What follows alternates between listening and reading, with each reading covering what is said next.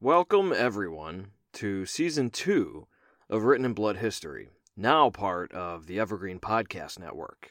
I am truly grateful and honored to have you as a listener. Your continued listenership gives me the motivation to keep this little hobby of mine up, one which I thoroughly enjoy. Today's subject is one that I had on the docket for Season 1, but it kept getting postponed. Whenever I pick a biographical subject to do on this show, I need to be able to relate to them on some level. Otherwise, the passion just isn't there for me. Other history podcasters can do any subject, anytime, anywhere, and that's great, but it's just not how I work. Our subject today was a slave of the American South, before and during the Civil War. And so what could I, a guy with 100% Western European origin, relate to with a chattel slave of the South? How could I possibly do justice to his story? And I take this very seriously because even though this is just a simple little history podcast, these were real people.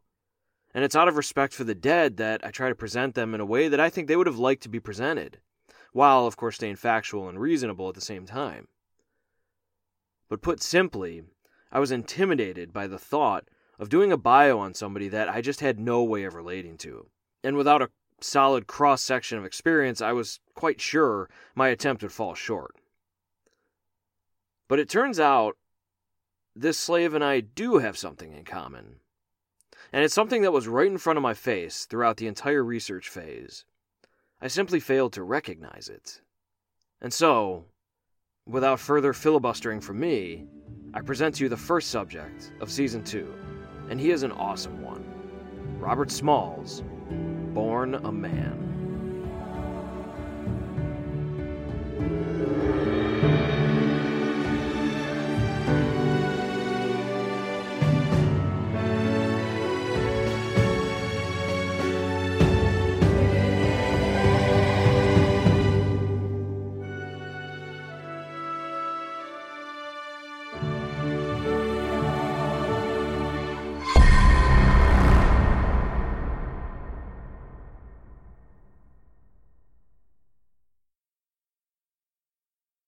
I am a husband and a father.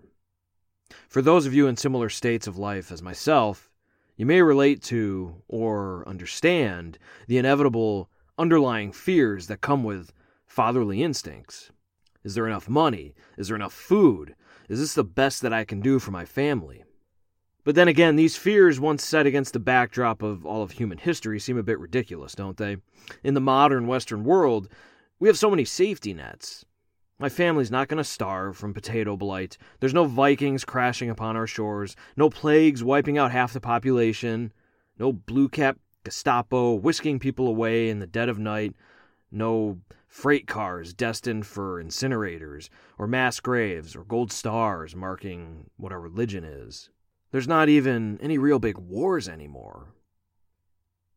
We no doubt have our ongoing inequities in our society, and many are worse off than others, but generally, as a husband and a father, this is probably the easiest time in all of history for such a responsibility. All of this is a long-winded way of saying how deeply I am impacted by the plight of Robert Smalls. He bore the responsibilities as a husband and a father in a state of life that, frankly, I think would have utterly broken me, but not him. He was born property. He was a chattel slave of the American South. But that was not going to stop him from doing his duty. Lydia Polite gave birth to her baby boy in a small, dark, and dirty slave quarters in Beaufort, South Carolina. It was April 5th, 1839. She named her boy Robert. Beaufort had a huge slave population. The white populace lived with the ever-present fear that the slaves would rise in revolt. A reasonable fear. It's happened before. But the risk was worth it. Cotton was the crude oil of the day, and Beaufort was a deep well. Lydia's master, a 27-year-old man named Henry McKee, was a cotton planter. Owning a pregnant female slave was generally a good deal. At his birth, Lydia's baby Robert became Henry's property, 2 for the price of 1. I spoke earlier about the difficulties of being a father, but what about motherly instincts towards a newborn? The typical rations for a chattel slave of the South consisted of mainly corn, with perhaps some helpings of molasses or a bit of meat every once in a while. Can you imagine being a nursing mother and you're surviving off of rations? And the rations were sort of a joke. Almost every slave household needed to supplement with their own private garden patches, growing whatever they could manage. And these weren't small patches either. Kate Lineberry, who wrote the biography that I'm using for my principal source, says a slave family would often get 3 to 5 acres of their own private crop. This naturally created something of an underground market among the slaves, and it was unregulated by the dictates of Southern society. Families would trade and exchange goods to obtain specialty items like sugar or coffee. Their own masters at times would purchase their slaves' goods. These exchanges were a small bit of freedom. They were their own masters in this tiny little economic domain. Another unexpected freedom developed among the Southern slaves, that of the tongue. Robert's mother was, per the norm for the time, not permitted to be taught to read or write, so she learned Gullah, a language created from the cultural cocktail of various African tribes, all thrown together in the same cotton fields. But, as anyone who listened to my Tolkien episode knows, language is not just meaningless utterances of sounds. Language is culture. Every word has history and depth and meaning, and for the people speaking it, every intonation carries emotion from the past. New traditions founded on the strands of those brought across the Atlantic filled the cabins of the slave populace across the South. They were now a people, and this language was the freedom of their identity. In an age when the smallest infractions, such as walking about the town without a pass, could earn a woman 20 lashes on her bare back, these freedoms of the spirits were soul-saving. Lydia was more fortunate than many other slaves of the day. She was a house servant. At the age of 9, she was ripped from her mother's arms in the fields from another plantation 6 miles away to work in her new master's quarters. The work was preferable to the fields, for sure, but the sudden sundering of family is tragic. Can you imagine having your 9-year-old ripped from your life? I can't. Lydia never said who Robert's father was, and she never gave any clues either. And the surname of Smalls is no help. Robert chose that name for himself, as was customary for slaves. Smalls himself later said that when a slave chooses their own surname, they never let their masters know what it is, because it's theirs. It's something that they owned that could not be taken from them. And so Robert grew into a hard-working young man in Henry McKee's household. He cleaned his boots, he chopped his wood, he tended the fire, and pitched water from the well. Kate Lineberry points out that Robert's contemporaries noted his positive work ethic. Quote, Robert seemed to fare well and carried out his duties as instructed. He was smart, capable, and well-liked by the McKee family. A McKee relative wrote in the 1870s that Smalls was, quote, raised in our family as a houseboy, always proved himself intelligent and of kind disposition, end quote. According to Lineberry, Lydia had a desire for her growing boy to have a very realistic grasp of his state in life. So she took him to downtown Beaufort to witness reality. There, he saw a slave auction. He saw men, women, and children being ripped from each other's arms, examined, and then sold to the highest bidder. She then took Robert to the town jail to witness a slave being whipped for God knows what. It's not exactly clear what Lydia hoped to accomplish by this, and further, it's not exactly clear what Robert took away from it either. But I think it's fair to say that it got Robert thinking about his own freedom. As ridiculous as it sounds, he was a more privileged slave for the time. He wasn't in the fields, and his master was generally kind and lenient, but that could always change. And Robert would have no control over it. He later recalled these terrible truths of the slave system of the South. Quote, I have seen a good deal in traveling around the plantations. I have seen stocks in which the people are confined for 24 to 48 hours. In whipping, a man is tied up to a tree and gets 100 lashes from a raw hide. Sometimes, a man is taken to a blacksmith's shop and an iron of 60 pounds weight is fastened to his feet so that when it is taken off, he cannot walk for days. I have heard of whipping a woman in the family way by making a hole in the ground for her stomach. My aunt was whipped so many times until she had not the same skin she was born with. They were whipped until the blood came and then washed down with salt and water. End quote. It may have been that Lydia knew it was inevitable that her son would one day be taken from her, and she decided the faster he grew up, the better. And then it finally happened.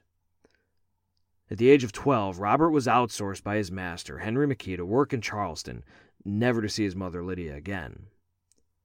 For Robert, going to Charleston would have been like visiting Vegas for the first time. The port city was booming with activity, and old money was everywhere. Horse-drawn carriages were driven by slaves, and they packed the cobblestone roads. Slaves were also everywhere. At the time, according to Lineberry, Charleston had 43,000 citizens and another 20,000 slaves. It's an enormous ratio. It served as something of a slave hub for the entire continent. 40% of the Atlantic slave trade flowed through Charleston. And not only were the slaves everywhere, but so too were privatized slave markets tucked away in halls and buildings to keep the dirty little business out of public view. There, the poor souls were paraded naked in front of a scrupulous crowd looking for flaws and imperfections. The young, the strong, and the beautiful always went first. To show he had permission to walk about the town, Robert was given a small diamond-shaped badge that he had to wear on his vest. It distinguished him from free blacks who occupied the city, many of whom were quite wealthy and, as Lineberry points out, were fully invested in the slave economy of Charleston, owning many slaves for themselves. 12-year-old Robert found various modes of employment that kept him gaining more exposure and experience in the wide world. He worked as a waiter at a hotel, a gaslighter for the city's new gas lamps. Soon, he found himself working on the Charleston docks, loading and unloading cargo, and working alongside the freed and enslaved alike, as well as a new downtrodden group of immigrants from a faraway land called Ireland. Robert's work ethic shined again. He was promoted to driving the hoisting horses to load and unload the barges, then promoted to the rigging loft. From there, he was taught to make ropes and sails, and from there, he was hired as a sailor. Now, at 17, and feeling relatively accomplished, Robert Smalls had decided that it was time to begin looking for a wife, and he was quite pragmatic about this next step, saying, quote, "My idea was to have a wife to prevent me from running around, to have somebody to do for me, and to keep me." End quote. He found a wife in another slave, hired out as a maid, named Hannah Jones. Hannah, we know, was over 30, an odd match for a 17-year-old, but in some way, somehow, the marriage made sense for the both of them, and they tied the knot on Christmas Eve, 1856. Hannah had 2 daughters already, and as soon as she and Robert were married, Robert, at 17, had basically overnight found himself with significantly more responsibilities than he had before. He was suddenly a family man.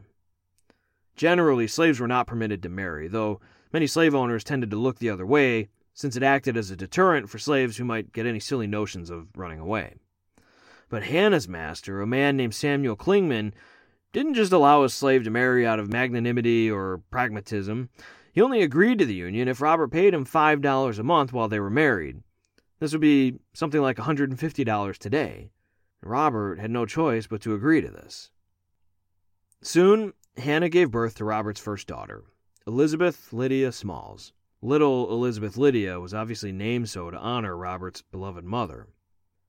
Now 19 years old, with a growing family, Robert no doubt had the ever-present fear that his family might be soon torn asunder. So he offered to buy Hannah from Clingman, her master. Clingman agreed, but the price would be $800. It was just money Robert didn't have. And so the couple began a savings. Robert was only able to keep $1 of his monthly wages, which works out to be something like $30 today, while all the rest went to his master. And so, for their savings, Hannah began laundering sailors' shirts at the waterfront, and their plan was far from perfect, even if they managed to save enough, because when the time came that they might purchase Hannah's freedom, Robert was still owned by Henry McKee. And as long as Robert was a slave, their little nuclear family would forever be in danger.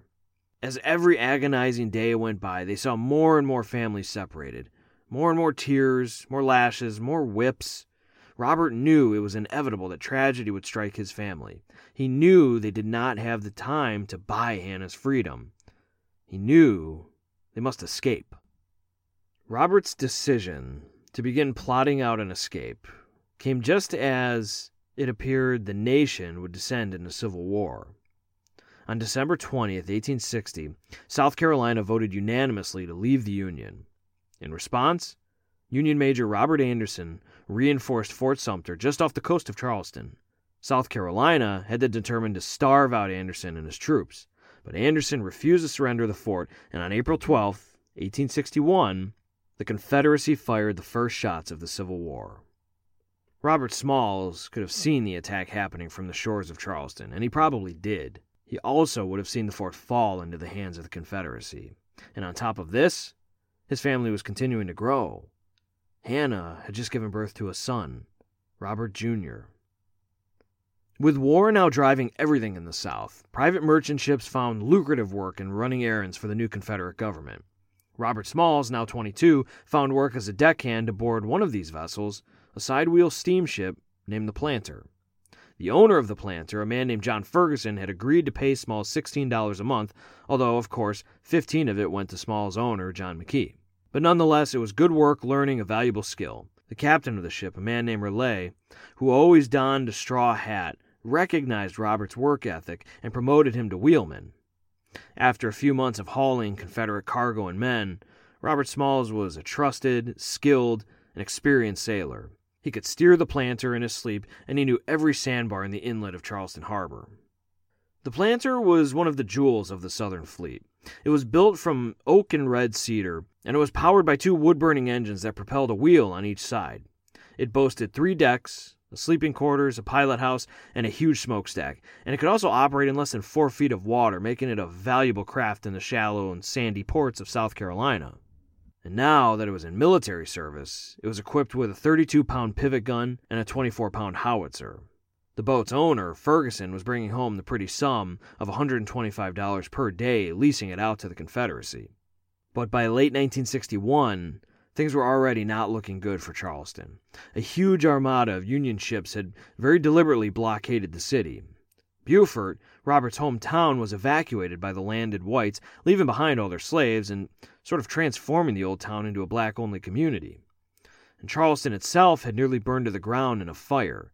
The damage to infrastructure as well as morale was catastrophic. Charleston was the heart of the rebellion, and now, barely into the war, its citizens were near destitute. During all these dramatic events, Robert Smalls had sensed his moment was approaching. The time was nearly right for an escape. He just couldn't figure out how to do it. One day, when the Planter's captain, Raleigh, was away, another shipmate placed the captain's famous straw hat on Robert, who shared a similar stocky build as the captain. The crew immediately joked on how similar Robert looked to the captain with the hat on. From then forward, Robert Smalls had a plan. Now, this plan was not without major complications. First, it would take more men than himself to operate the Planter, so he needed to enlist the help of other slaves aboard his ship and then hope they don't spill the beans. If their plan was sniffed out, death was certain. Being the fastest ship in the harbor, and thus a favorite for war correspondents, the Planter was often moored right next to the local Confederate general's headquarters, amid many a watchful eye. If they successfully stole the ship, they would then have to navigate past all the military boats in Charleston Harbor without alerting suspicion, and then keep up the ruse as they floated by the ominous Confederate-controlled Fort Sumter. All of this was a seemingly impossible task for a loud, smoky steamship that everybody knew was operated by 3 white officers. And if all of that was successful, they would then have to figure out a way to approach the Union blockade without getting blown out of the water. This final part of the plan was perhaps the most dangerous, as it was common in these days for ironclads to pummel each other with underwater rams. The Union Army would most certainly be on alert for such attacks. Despite the terrifying obstacles, Robert Smalls had made his designs known to the other slaves who worked on the Planter. There were John Small, who's not related to Robert, Alfred Gordine, David Jones, Jack Gibbs, Gabriel Turner, and Abraham Jackson. Smalls knew he had to reveal his plan to his wife, Hannah, as well. She asked him what would happen if the plan failed. He said, quote, "I shall be shot." End quote. She replied, quote, "It is a risk, but you and I and our little ones must be free. I will go, for where you die, I will die." End quote. As the days went by, Robert kept a keen eye out for the right moment, but their plan was suddenly at risk of being exposed when one of the plotters, David Jones, began getting cold feet. Alfred Gordine recounted how they handled Jones. Quote, "He was given to talk, and whenever he got a hold of whiskey, he wanted to tell all he knew. He was all right at first, but after a few days he began to weaken and predict disaster, and was evidently ready to give the whole thing away. In this emergency, we got at him one night and threatened his life if he did not brace up, and thus frightened him into being steadfast." End quote. On May 12, 1862, the planter had loaded up massive cannons and other munitions that the Confederacy desperately needed. The next morning, they were to be delivered to Fort Ripley in the harbor. As day turned to dusk, the 3 white officers made it known that they intended to return to Charleston to spend the night with their families. In doing so, they were technically breaking Confederate military orders. Even though they had done it several times before, according to Confederate law, ship crews had to sleep on their vessels, in the event that they were needed in a moment's notice. It was the moment Robert Smalls had been waiting for, and it coincided with a few other critical events. The main guard boat in the harbor had broken down and was being repaired. Smalls knew this. He also knew that the next morning Charleston was going to be placed under martial law for fear of Union attack. Martial law would freeze all activity in the harbor, and no escape would be possible then. For Robert Smalls, it was tonight or never. But then, at the last minute, one of the white captains exclaimed that he would remain on board the planter for the evening instead of going home. The slaves then turned to Smalls, expecting him to call everything off. Gourdin recounts Smalls' reaction, quote, "He wouldn't give up, saying that he would either lock the mate in his stateroom or kill him. It was finally decided to go ahead, but we had scarcely come to that conclusion when the man went ashore and thus saved his bacon. If he had remained with us, he'd either have been carried out to sea as a captive or thrown overboard as a corpse." End quote. As was typical at dusk, the men's wives and families came to visit them aboard the steamer. Hannah knew what was about to transpire, but the other wives did not. Gourdin recounts the other women's reactions when the plan for the night was revealed to them. Quote, "They didn't know much about war, but they knew enough to realize that every man of us would be shot or hung if the attempt was a failure. They cried and prayed and entreated, and if Smalls hadn't had the grit of a bulldog, he would have let go. It took an hour to calm those women down, and then we locked them in the staterooms and threatened to kill the first one who made a loud noise." End quote. But the women couldn't stay aboard the planter. Smalls knew the sentinels were watching the harbor, and the sentinels were entirely used to the families visiting the men and then leaving for the night. And so the women and the children left the planter, just as they always had, except this time with instructions to be waiting upriver on another boat. So the planter sat silently in the harbor, but at 3 a.m., they began adding wood to the fires, bringing the boilers up to temperature. So far, so good. The sentinels had not suspected the usual movement of the wives and children, and the burning wood had not alerted anyone in the wharf that anything out of the ordinary was occurring. Finally, as first light began to creep over the horizon, and the nighttime fog began to thin, Robert Smalls stepped into the pilot room. He donned his captain's straw hat, and he ordered the crew to raise 2 flags, the stars and bars of the Confederacy and the state flag of South Carolina. He then began to pilot the steamer away from the shore. Smalls blew the loud, piercing whistles of his boat, letting everyone in the harbor know that the planter was off for another very normal mission. The Confederate guard was a mere 50 feet from the planter as she left, never suspecting a thing. Smalls directed the planter towards the designated ship in the wharf that concealed the loved ones of the desperate fathers and husbands. Once it stopped near the ship, the families quietly and briskly hopped aboard the planter. From here, Smalls calmly floated the steamer 2 miles to Fort Johnson. It was the first of many fortified islands that they would have to pass without raising any suspicion. Each one had enough firepower to sink the planter in seconds. With the women and children below deck, and the men aboard acting casual, they passed the fort without incident.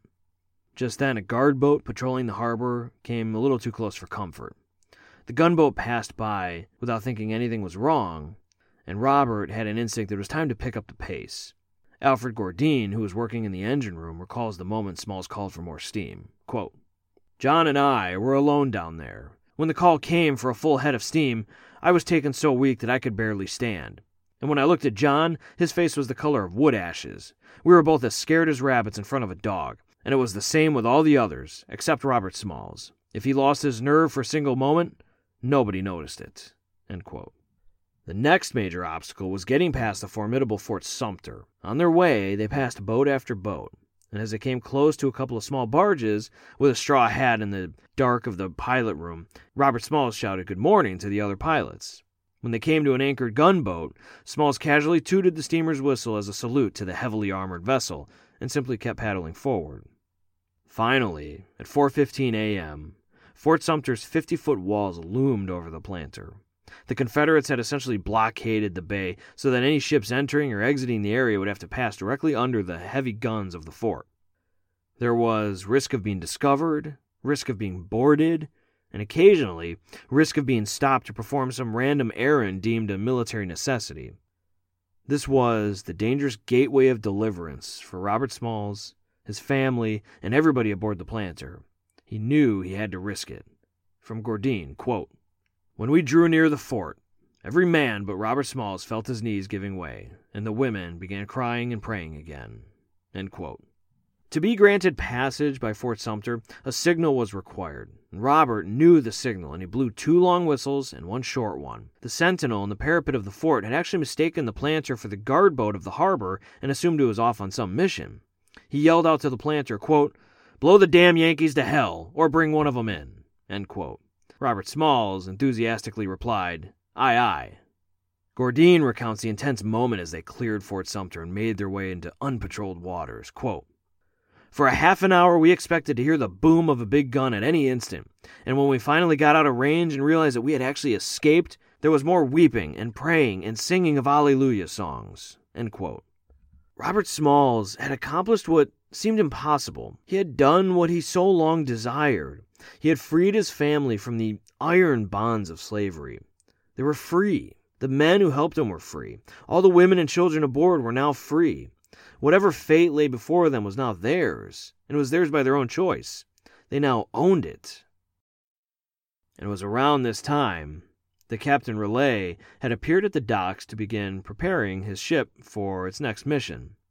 To his astonishment, the planter was simply not there, and he probably had an inkling of what had happened, but he also didn't immediately raise any alarms. You see, Raleigh had been breaking military orders by sleeping ashore, and he knew that he was going to be blamed for this catastrophe.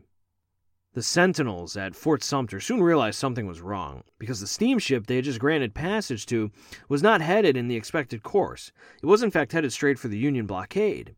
So they raised an alarm that the ship was being stolen, and they tried to get the attention of the next closest fort to the absconding vessel. But it was too late. Robert had already ordered more steam from the engine room, pushing them well beyond the grasp of their former masters. Though Robert and company were now free, they had one last deadly serious challenge ahead of them. They had to approach the Union fleet without getting blown out of the water. I already mentioned the tactic of ramming ships, so any naval captain worth his salt took no chances with approaching vessels. Luckily, finding the Union fleet was easy. It formed a massive, arching blockade 13 miles long all around Charleston Harbor, and when the fleet was in sight, Robert's crew drew down the Confederate and the South Carolina flags and hoisted up a white bedsheet, hoping to God somebody on the Union boats would see it in the dark of the early morning.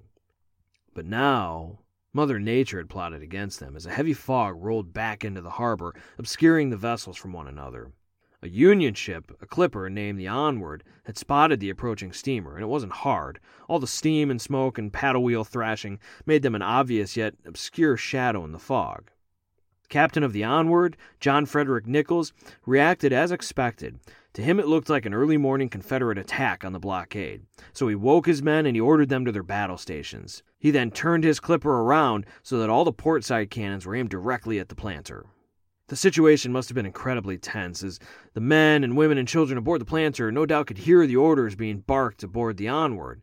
But just as Captain Nichols was about to unleash hell on that stolen ship, he spotted the white flag of surrender, and he ordered his gunners to stand down. Nichols then shouted to the planter, which was just feet away at this point, quote, "Stop or I will blow you out of the water," end quote. Robert Smalls replied, quote, "Good morning, sir. I have brought you some of the old United States guns, sir, that were for Fort Sumter, sir." End quote. Robert's duties as a husband and a father were met on this morning. He had delivered his family to freedom. Gone was the risk of him being sold down the river, torn asunder from his loved ones. His child would not be ripped from his arms to work in some field or kitchen. His wife would not be lashed or raped by some lustful monster. His girls and his boy, Robert Jr., would be his own to raise as he saw fit. He had given his family a freedom that just hours ago was unimaginable. When Captain Nichols and his men boarded the planter, Robert and his men asked Nichols if he could spare an American flag. Nichols happily obliged, taking down the white bedsheet and hoisted the stars and stripes of the Union. Hannah Smalls picked up her boy, Robert Jr., pointed to the flag and told him, quote, "It'll do you good," end quote. Back in Charleston, the military leadership was in disbelief. How could this happen? How could a crew of low-life, know-nothing slaves outsmart their masters? But Robert had done more than just embarrass them by delivering a valuable ship to the enemy. He had a wealth of military intelligence to share as well. To the Union officers, he gave them the Confederate torch codes, a form of communication known as wigwags. It was how the boats in the harbor communicated to each other. He told them of the dilapidated state of the guard boat in the harbor, as well as various weaknesses throughout the island defenses that the Union would have otherwise had no knowledge of. And further, that many of the troops had left Charleston to aid the fighting in Tennessee and Virginia. He also handed Captain Nichols a newspaper, giving them valuable insight into the terrified state of mind the harbor town was in. Small's information was forwarded to the Navy superiors as, quote, "thorough and complete as to the whole defense of Charleston," end quote. Speaking of Southern newspapers, spin was put on the planter story immediately. First, they outright denied that the event had even occurred, but once the planter was spotted amidst the Union blockade, that facade was over. Next, they concluded that Smalls and company must have had white help. And in a way, that's not wrong. For had Captain Relay and his officers obeyed military orders and stayed aboard that night, I would not be doing a podcast on Robert Smalls and his escape from Charleston. An Englishman who happened to be in Charleston during these events wrote, quote, "Nothing has so much exasperated the Charlestonians as the daring feat of Robert Smalls, the Negro slave, who so boldly and gallantly took possession of the steamer Planter and proceeded with her past the fort and battery, and finally delivered her to Uncle Sam's gunboats. There was doubt and speculation, and finally rage and unmitigated spleen, predominating that day throughout the Palmetto City, when the Planter was missed from her wharf." End quote. The Charleston military knew Smalls would be passing along devastating intelligence, one of them writing, quote, "The Negro pilot aboard the boat is thoroughly acquainted with every channel or creek heading to Charleston, and knows also that we are for the present utterly undefended." End quote. Within hours of the escape, Smalls was brought before Admiral DuPont, the man in charge of the entire blockade, telling him his story. DuPont was so impressed with Robert that he offered him a job to serve aboard the Planter, the very ship he stole, and Robert Smalls jumped at the offer. His story spread through the North and the South like wildfire. The United States legislature unanimously passed a bill allowing for Smalls and his crew to be compensated for the delivery of the Planter. The bill was then signed by President Lincoln. Though the appraisal of the Planter came in lower than it should have, Robert was proud to put it and himself in the service of the Union. He was now being paid a fair wage for his work and got to keep every bit of it. Soon he would meet and recount his story with President Abraham Lincoln himself. After his publicity tour of sorts, Robert then returned to the service of the Union Navy, where he came under fire in fierce naval battles. And though he had delivered his family to freedom, he could not ultimately protect them from loss. Robert and Hannah's son, Robert Jr., died as a child from smallpox. Despite the tragedy, Robert continued in the service of the Union. Later, in one battle, a man named Commodore McDonough was commanding the Planter. The shelling was so intense that the Commodore lost his nerve and took refuge in the coal bunker. So Robert Smalls stepped up to pilot his old ship once again. Quote, "There was nothing for me to do save take charge, and I brought her safe, from under fire and out of danger." End quote. The Commodore was relieved of his position and replaced by Smalls. Smalls, now captain of the Planter, was making $150 a month, a far cry from the standard $13 per month for most black soldiers, and further still from the $1 he was allowed to keep as a slave.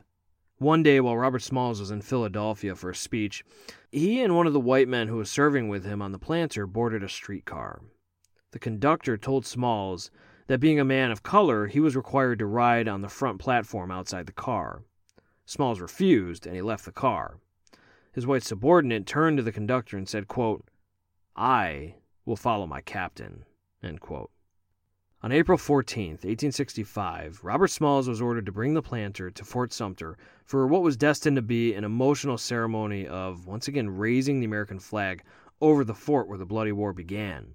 Pulling up to the harbor shore, Smalls commiserated with many of the white men that he had once been acquainted with as a slave. One of them noted how he had helped build the planter. Another said that he had built the engines and the boilers. Smalls remarked that he had put the polish on it. Exactly 4 years to the day after Major Anderson had lowered the flag and surrendered to the rebels, he was back to raise that same flag again. And he was so overcome with emotion that he could barely deliver his speech. Quote, "By the considerate appointment of the honored Secretary of War, I am here to fulfill the cherished wish of my heart through 4 long years of bloody war, to restore to its proper place this dear flag, which floated here during peace before the first act of this cruel rebellion. I thank God I have lived to see this day, and to be here to perform this duty to my country. My heart is filled with gratitude to that God who has given us blessings beyond measure. May all the world proclaim, glory to God in the highest, and on earth peace and goodwill towards man." End quote. The tattered flag was then unfurled and raised, and the crowd erupted in cheers and tears. Later that night, Abraham Lincoln would be assassinated. After the war, the federal government had to deal with enormous amounts of abandoned and confiscated Southern real estate, so auctions became all the rage. In Beaufort, where Smalls was born, the white plantation owners had utterly abandoned everything, so all these slaves were purchasing their former masters' properties at auction. Robert Smalls, too, went back and he purchased the very home he was born in, the very home that his mother Lydia had raised him in and around, where he was taught to be a man. After moving his family into the Beaufort property, Smalls wrote, quote, "I am proud of the fact that I live in a dwelling built on the very ground where I was born. The old homestead and its surroundings are mine, and I shall leave it for my children to enjoy." End quote.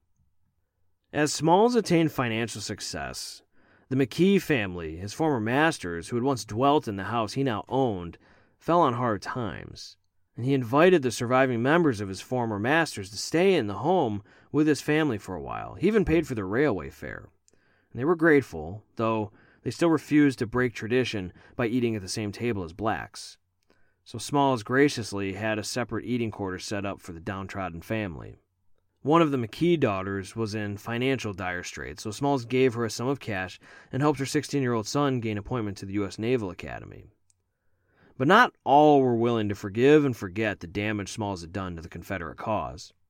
One day, while giving some Union officers a tour of the southern coast aboard the planter, another steamer was headed right for their boat. It was a man who was paid by the former owner of the planter to steal it back. Smalls, who knew he was about to be rammed, but was also the superior navigator, was able to evade the ram and in turn ended up ramming the opposite steamer and began pushing it up the Savannah River. Now, thoroughly enraged, the captain of the opposing ship pulled out a revolver and pointed it at Smalls. Smalls then produced a double-barrel shotgun and pointed it back at him, saying, quote, "Now shoot, and mind you, don't miss, for I won't." End quote. Once on shore, the Union officers had the man arrested. Robert Smalls was now living the 19th century American dream. He had achieved financial success, he was sending his daughters to the best schools in the country, one was studying classical literature, and the other was studying music. One 4th of July, his daughter Elizabeth read aloud the Declaration of Independence in the Beaufort Town Square to a crowd of illiterate former slaves. Smalls then helped found a school for African-American children in Beaufort, and he joined the South Carolina State Militia, eventually rising to the rank of Major General. And then he founded the first Republican Party chapter in Beaufort. His political career took off, and soon he became one of the first African-American members of the U.S. Congress, serving 5 terms in the House. His daughter Elizabeth worked as his secretary. Just think about where we are right now in this narrative. Robert Smalls, born a chattel slave to an illiterate mother on a dirt floor shanty in Beaufort, South Carolina, was now a member of the United States Congress. His story arc is staggering. At the age of 75, from diabetes, Robert Smalls passed from this world in the home that he loved, the place of his birth. His funeral service was held at the First African Baptist Church in Beaufort. The choir sang "Shall We Meet Beyond the River." Robert Smalls was many things in his life. He was a hard worker. He was a masterful wheelman at sea. He was charismatic. He was a daring fighter throughout his life and in different arenas. He was an accomplished public servant and a successful businessman. And he was a slave who, through will and cunning, broke from the thraldom of the American South. But more than that, if all those things can be topped with a singular achievement, something truly transcendent, something closer to an instinctual sacred duty, he was a good husband and father, and he knew beyond a shadow of a doubt that he had a profound responsibility to free his family, and he did it. Once, while giving one of his speeches, entertaining his audience with his usual charm and retelling of his escape, he paused and interjected a thought that had entered his mind. Quote, "Although I was born a slave, I always felt that I was a man, and I ought to be free. And I would be free or die."